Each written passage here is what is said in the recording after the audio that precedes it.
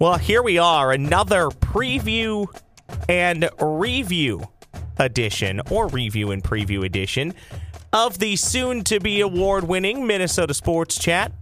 Award-winning, if only in my own mind. Preview and review of Gophers football action with my guy from GophersGuru.com at Daniel House NFL on the Twitter machine. This 133rd edition of Minnesota Sports Chat. Daniel, you look awfully smiley on this video connection. How you doing? It's the bye week. I've been digging into the Gophers Purdue game, started looking at the Saturday college football slate for my favorite games. I'm fired up to just sit around and watch college football and kind of get a barometer where teams are at. Is bye week a good week for you in the sense that, for the most part, not that you would want to do this, but you can put the Gophers on the back burner and just do what Ross does most Saturdays when he's not at Huntington Bank Stadium and just watch 13 hours of college football in nothing but, let's call it, clothes you probably wouldn't run errands in?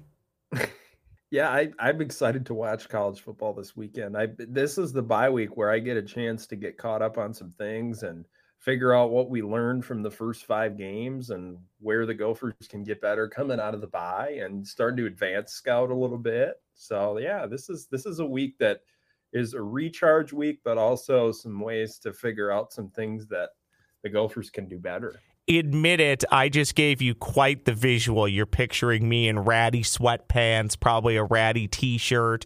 That's exactly what it looks like on Saturdays where I know I don't have a lot going on. That was not the case this past Saturday at Huntington Bank Stadium. Daniel, rewind just a week. We were asked, what is the Gophers' weakness? And we jokingly said, yeah, they have some. But I did say jokingly, well, is it a team without a weakness? House, I think we learned last Saturday at Huntington Bank Stadium, there are some weaknesses on this team. I'm over it. The West can still be won.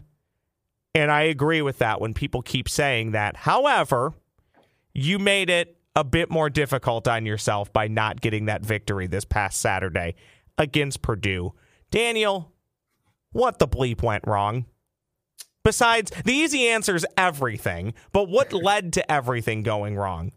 I thought one of the biggest variables was execution, Ross. You go back and you look at this game and say, like I always do, 3 or 4 plays seem to always define the outcome, where if you maybe did something a bit different, executed, you could have possibly won the game. I look at the Mike Brown-Stevens drop touchdown in the end zone that led to an interception. Ugh.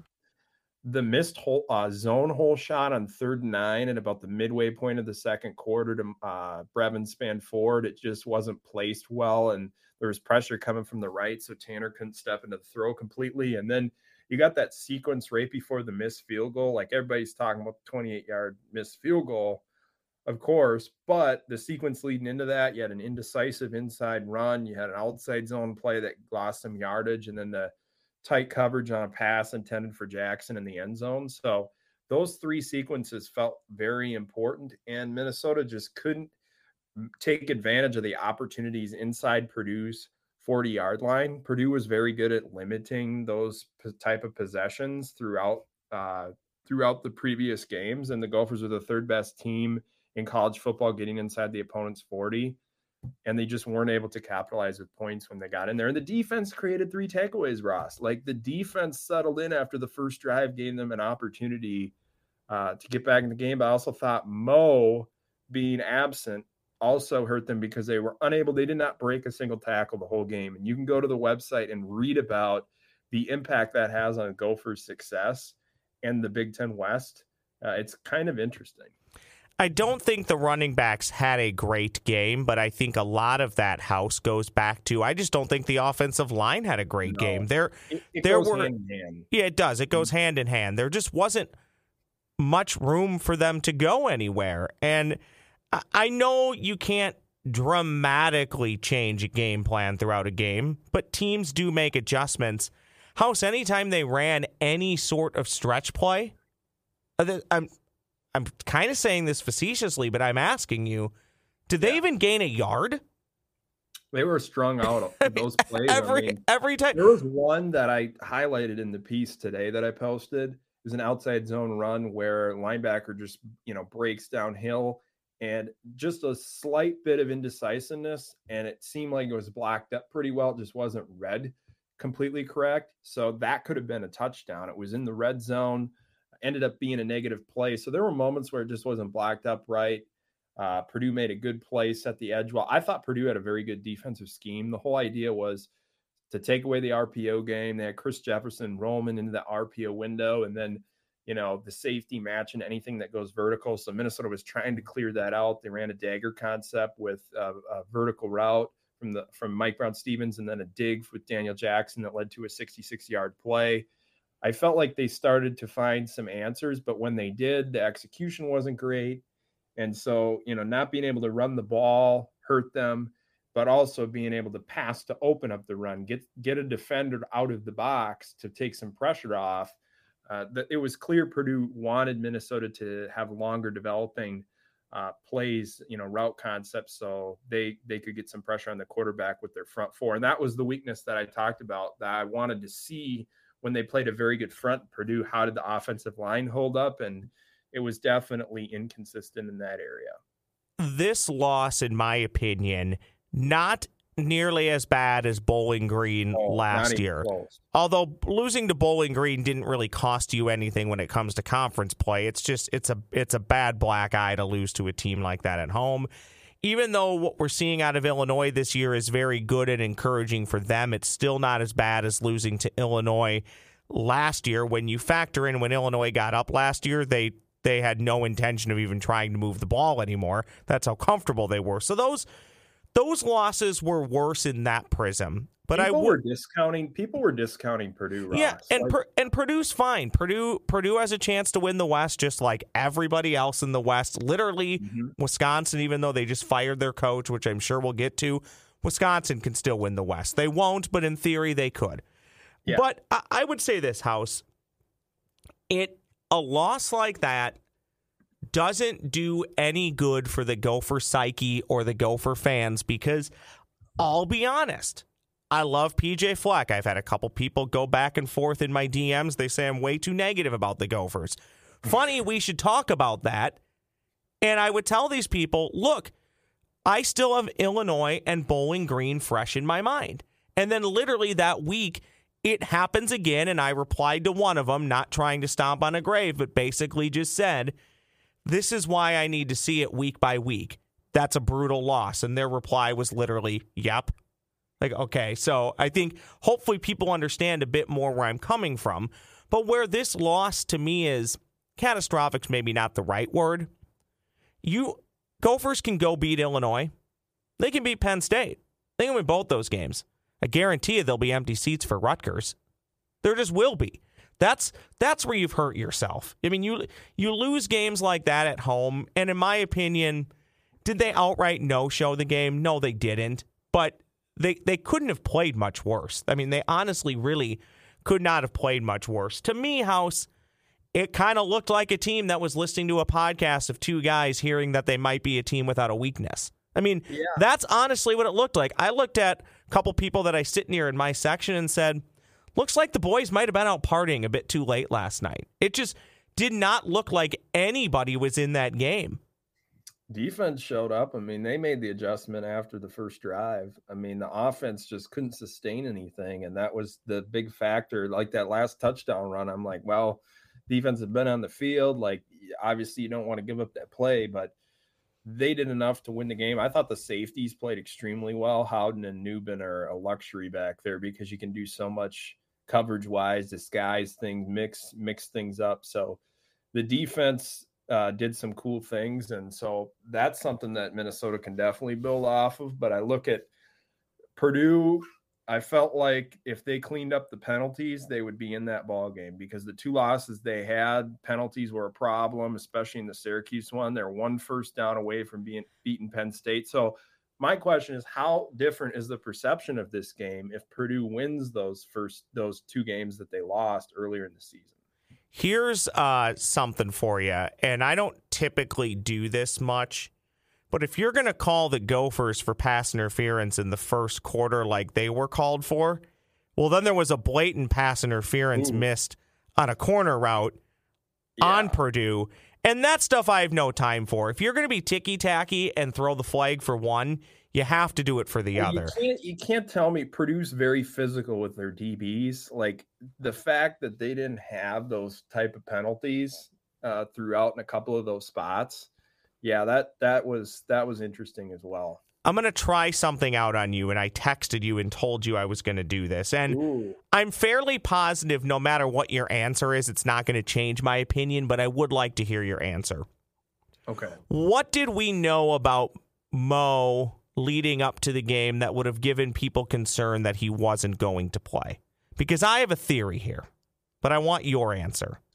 Well, it sounds like he was close. Ready, possibly playing, but just he practiced. Feel like he was 100%. Yeah, I mean, PJ said he practiced during the week on his radio show, so he warmed up as well. But was in uniform. Warmed up, went through that process. But it's one of those things too where I don't think they want to rush it with the idea that here's the bye week. Who made the call? Time off. Did Mo say I can't go today? Did the coaching staff say you're not going today? Combo platter? I don't know. I can't guess on that one. I mean, they're always going to look out for the player. So, I mean, that's if he wasn't quite ready to play, they definitely weren't going to put him in jeopardy. So that's, I believe coming out of the bye week, he'll be ready to go. And that will be a huge thing because you should go read my piece on the website about Mo and broken tackles and how different that is when he's in the game versus when he's not. It changes a lot of things for the Gophers rushing scheme, even if things maybe aren't blocked up as well. The difference between maybe 4 or 5 runs where he breaks a couple of tackles and gets you ahead of the sticks and maybe pops off an explosive one or scores a touchdown, that the margin in that game where there were a few plays that could have swayed the outcome, Mo's presence is definitely not just felt from a playing style perspective, but leadership wise too. So that was definitely a factor. That website is gophersguru.com. Here is my take, Daniel House. And I do believe this, and I know I'm going to get vilified for it, but I don't care. I think there were probably some within the program that thought they could get by without playing Mo. Give him an extra week to have 3 weeks before they play again. And I would say if you can finish the game at Michigan State and you can practice, which he did, even in a limited role, he should have been out there. If I can watch you from my seat in your uniform, walk up and down the sidelines with your helmet on at times, I really feel like you probably should have been playing in that game. Would that have been the difference? I don't know. Like I said, I thought the offensive line was really porous, so it may not have made a difference. We have seen this kind of thing before with the Gophers, especially when you go back, not this year, but years prior, non-conference schedules where they go out there and they run a really vanilla offense just to do enough to get through the game. I'm telling you, I really think there's a good chance they thought they could get through that game with a W without playing him to give him an extra week off. And if that happened, not saying it did, even though I think it did, if that happened, I got a huge problem with that, especially when you know you're going to have 2 weeks off. Yeah, see, I don't feel like the coaching staff thought that would be a game where they could come out and be vanilla, because I just felt that perception throughout the week that a lot of people thought that, that people were discounting Purdue, and they were saying, well, Purdue's lost 2 football games and Aiden O'Connell's not healthy and he played, and that whole thing as well. I think that was a factor in people maybe taking the game a little lightly, but I don't believe that was the case internally. I think they felt like this was going to be a closer game than people thought. I'll say this, if the Gophers use the bye week, and then we'll move on to some other things, and they come out and win in Champaign, I don't think a lot is hurt, other than it would have been really nice to be 2 games clear of Wisconsin. You're still more than likely going to have to beat Iowa anyways if you want to win the West. The Purdue loss hurts, but more than likely Purdue will lose another game at some point. So everything is still there for the Gophers. But again, I'll be doom and gloom for one more thing where it really does kind of hurt you if you're looking ahead. Let's say the Gophers get back on track. They go 10-2, okay? And they don't win the Big Ten title game. It really hurts you when it comes to bowl slotting. That loss will hurt you because more than likely, if your backup door prize is going to the Rose Bowl, well, you're probably not going to get that if you lose. My point being now, if you want to go to the Rose Bowl, you're going to have to win the Big Ten title game. Yeah, I don't know. There's just a lot of football left, Ross. It's hard to project, what other teams are going to do and how Minnesota will respond. I think it's a week to week thing where matchups, you got to take it week by week and figure out the strengths and the weaknesses. I know these next two games, the style of play, you look at Illinois being a man cover team, heavy, lots of blitzing. Same thing with Penn State, lots of blitzing. Purdue only blitzed once the whole game. Minnesota ran a play action slant into it, and the safety was sitting with inside leverage and broke it up. So Purdue was able to generate, pressure on 34% of Tanner Morgan's dropbacks while only blitzing once. And now you're going against two teams that like to blitz, play very physical on the perimeter. So you're going to have some answers for these, man coverage teams being able to, get open and also be able to protect things up well, because that will be a challenge. So I just look at it and I go, okay, everything is still in front of the Gophers. I was a guy from the get-go saying I thought Purdue would be the biggest competition for Minnesota in the Big Ten West. So the fact that they lost, you look at the Penn State game, they get one more first down. That's a W for Purdue. You look at the Syracuse game, a ton of mistakes at the end, some weird plays on the road against a team that I think is pretty good in Syracuse. So, you felt like coming in, it was going to be, I did personally felt like it was going to be a close game just because of Purdue's front, the data trends on their defense. And now you look at Illinois, Ross, the data likes Illinois' defense just like they liked Purdue's as well. So I am intrigued by this matchup, and I feel as if this week Iowa, Illinois will give us a nice barometer of where the Fighting Illini are at. Let's do this. Let's take a quick look around the Big Ten because there's a lot of teams off this week. We're recording this on the evening of Thursday, October 6th. We have a Friday matchup, Nebraska at Rutgers, blah. Michigan at Indiana, blah. Purdue at Maryland. That could be fun. Wisconsin at Northwestern, woof. Ohio State at Michigan State. Pack a lunch, Sparty. Iowa and Illinois, that's probably your marquee game, right? Hey, Illinois is a 4-point favorite right now at home against Iowa. And that game will come down to field position. Iowa being number 2 in field position margin right now. That's definitely something they hang their hat on. And Illinois, Iowa's going to try to bait Illinois into some mistakes, create a couple takeaways, but also Illinois is going to try to jump out, try to get off to a quick start. Get Iowa's offense climbing uphill. I am a huge fan of Illinois' coordinators. I believe that's one of the reasons why they've had such a quick rebuild there is because Ryan Walters is a very good DC, and Barry Lunny Jr. was quite the hire as an offensive coordinator as well. They've definitely modernized some of the things that they're doing offensively. So I'm excited about that game. And I also think, what's going to happen in Wisconsin Northwestern? What a week for UW. Making that change, trying to figure out how this thing's going to look. It sounds like Jim Leonard will be the head coach and call the defense as well. So this is his first time doing that, managing the game. There was a lot of emotion surrounding this change among the players and all the staff. And now you're going on the road to play Northwestern, a team that has not played well, but also, again, it's one of those things where the ball control comes into play, where Northwestern is going to try to play physical and get a score, maybe get Wisconsin climbing uphill. That game, with all the emotion surrounding Wisconsin, I'm interested to see how the players respond to Jimmy. Is this Jim Leonard's job to lose? I feel like it has to be. It has to be. I know, Jimmy is ready for this opportunity and he wants to make the most of it. But also, Ross, if this is an audition, a 7-game audition for Jimmy, this is hands down just not a very good Wisconsin roster. That's one of the biggest problems. You read, these pieces about Wisconsin when their recruiting director left and went to Michigan State, and they didn't have really an urgency to fill that spot and, figure out what that whole recruiting department was going to look like. The talent on Wisconsin's roster is not where it typically is. So are you going to notice a monster difference with a head coach coming in, making some tweaks scheme-wise and things like that? I don't know. But I also feel like this roster is not very good in a few areas too. Well, I myself might be a little doom and gloom on the Gophers right now, even though I still believe they have a great chance to win the West. I'm never doom and gloom when it comes to my morning cup of coffee, and that's because my friends at Beans Coffee Company, they offer up just some of the best and most delightful coffee. And they're about more than just providing you that great, fresh, delicious, delightful coffee. They're about convenience in your life. How much chaos do you already have in your life? The last thing you need is decisions about coffee.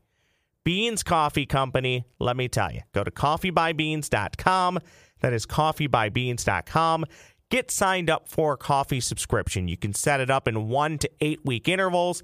It'll show up right at your door. Customize it by your favorite blend.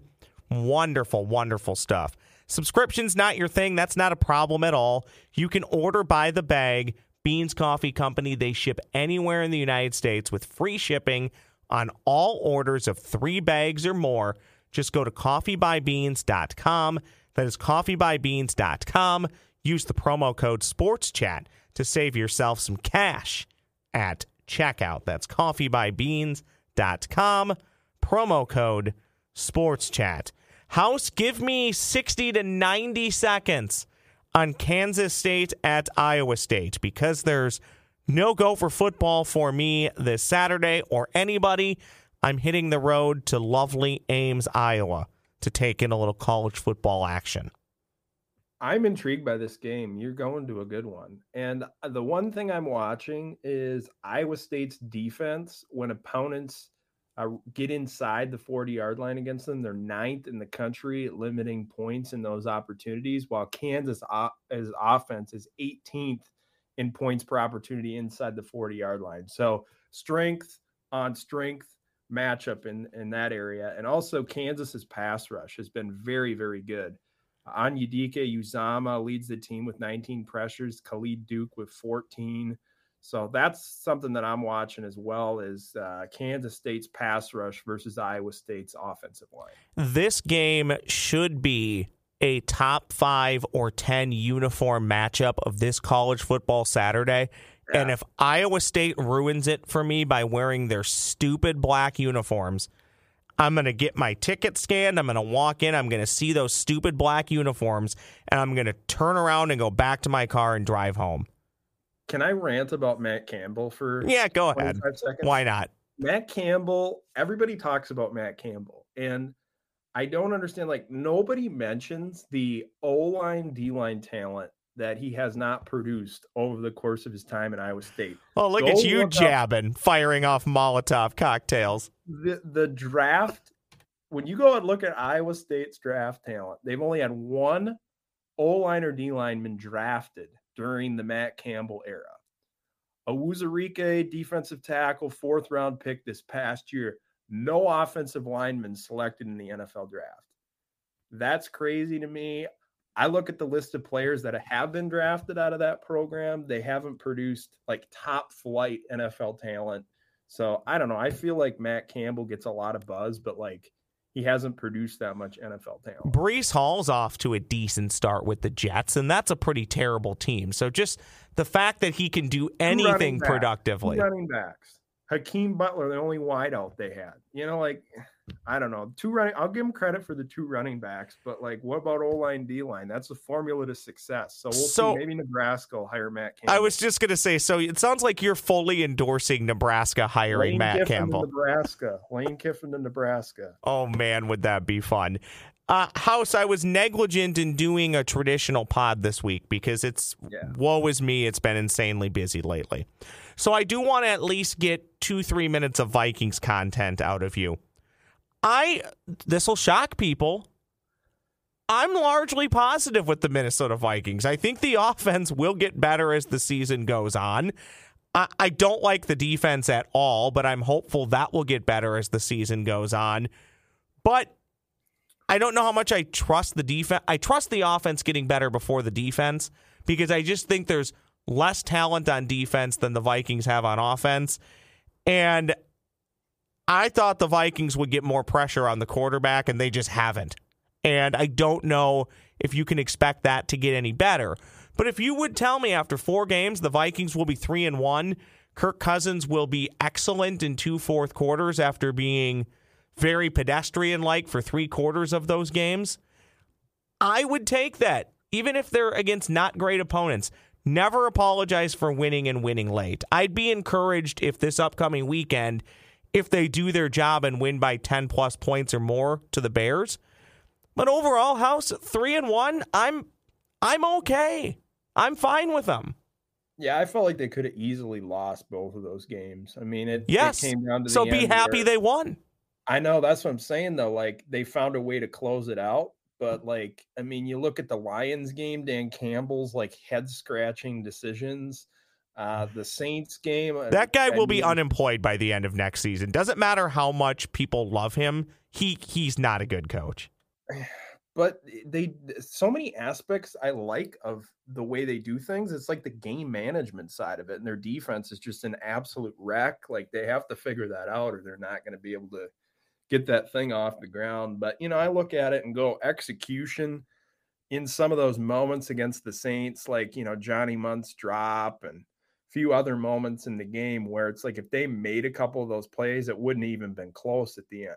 So the fact that they were able to still win the game despite not making all of those winning plays, it's a sign of difference in terms of, like, last year they lost those types of games, where this year they're able to win them and get themselves in a position where now the schedule, they have one of the easiest schedules in the league down the stretch here.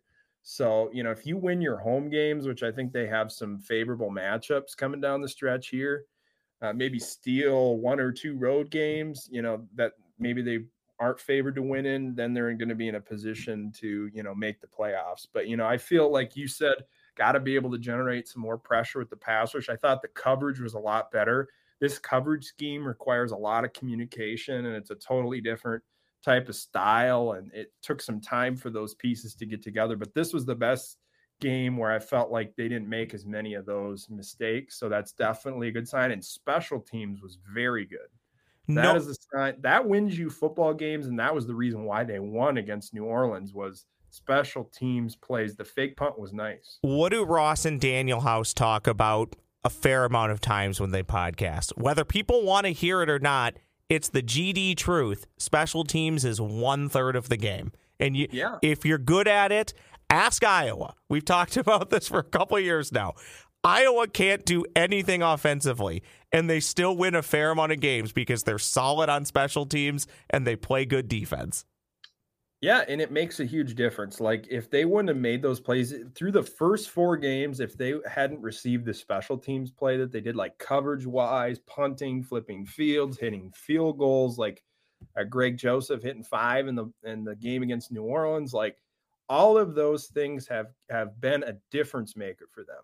Like, I don't know if they would have received that in the past. Matt Daniels is an outstanding special teams coach. I felt like that was a great hire when Kevin O'Connell brought him on the staff. He's probably a future head coach in the league, but to have those type of winning plays from your special teams, complementary football is huge. So some of the mistakes that were made on offense and, a couple on defense, they were able to overcome those because the special teams did such a great job, and that's what you're looking for from your team. Yeah, and I'm really looking forward to the next few games for the Vikings for a couple reasons. I want to see if you can hopefully do your job and have a bit more of a comfortable win, but again, I'll take the win however you can get it. And then I'm intrigued by the Vikings going to Miami. We don't know who will be quarterbacking for Miami at that point. It's probably Teddy Bridgewater. It's a road game, yes, and it's an outdoor road game, so we'll see how that goes for the Vikings. But there will be a fair amount of Vikings fans there. So will it be a true road game? Probably not. So I'm hopeful the Vikings can somehow, I think they'll win at least one of the next 2. It would be really nice if they could win the next 2. So it might not be premier opponents, but I am really looking forward to the next few weeks for the Vikings. I want to see a couple of things as the Vikings move forward. I want to see improved execution in the red zone. They haven't done a consistently good job there. I mean, a lot of those possessions in the Saints game, they could have put that thing away with better execution in the red zone. The first drive was awesome, man. That was like, this is why they hired Kevin O'Connell, lining people up all over the place, creating route opportunities, and just all sorts of different things, motion, getting guys in the best matchups to be successful. And then, I also want to see the running game do a little bit more. Like Cook's longest run is 16 yards right now. There was one in the game I thought would have popped off had Damari Davis not like blatantly tripped Alvin on the play. Like it should have definitely been a tripping penalty, but continue to work on the ground game, get better in the red zone. Like the offense hasn't achieved its full potential yet, which is a good thing. Like there are a lot of positives throughout the first few games, but I also think that like those other areas have to be executed better if the Vikings are going to, compete with the really good teams. Well, and that's where I'm largely positive, House. I think the last 3.5 quarters of Vikings offense, for the most part, has been pedestrian at best. So if you're going to tell me a team that's not firing on all cylinders, maybe firing on only 50% of cylinders, is 3-1, I think you have to choose to be positive, knowing what we know.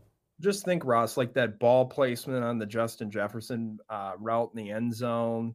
Then you got the Johnny Munt drop. Like those were two plays there where it's like if you make those, it's a totally different ball game. Like we talked about Minnesota and Purdue. Like that was the difference there, those winning plays, and special teams prop the Vikings up.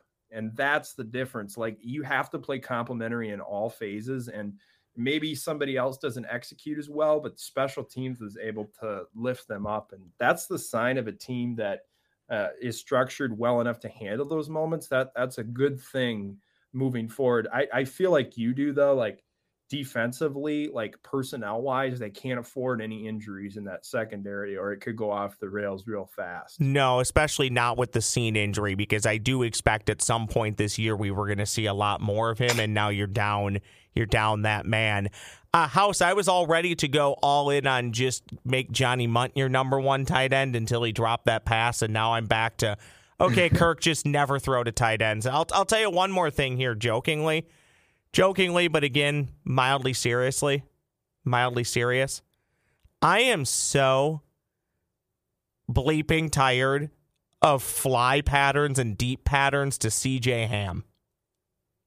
You have get in the matchups, man. Let's go. You have so many better players on the team. And I'm not saying he's a bad player, but just so many better options for receiving that ball down the field. Give me those Kyle Juszczyk style designs for CJ Ham, man. There's a problem. CJ Ham is not Kyle Juszczyk. The cool thing is the play designs and the offensive scheme. Like this is what you were looking for when you wanted to modernize and get to that next level scheme wise. No, I want to modernize by never using a fullback, not throwing deep passes to the fullback. I love having wrinkles thrown in like that. Just rando things that mess with the defense and lining people up in different spots and bringing a fullback in. It alters personnel groupings for the defense. They're not maybe ready for 21 personnel, and then you throw it out there and maybe you can get a big play off of it. So I've enjoyed watching the offense and feel like that's one of the things moving into the future is Kevin O'Connell's your play caller, and your offense is showing this already. Like think about, you don't have to go through, you're at that point now where you have a head coach with a good offense in mind, where you're not going to be blowing through offensive coordinators all the time if somebody's actually good. Like that's why I said from the beginning, you got to hire an innovative offense in mind. That's the head coach. So you're not dealing with that all the time.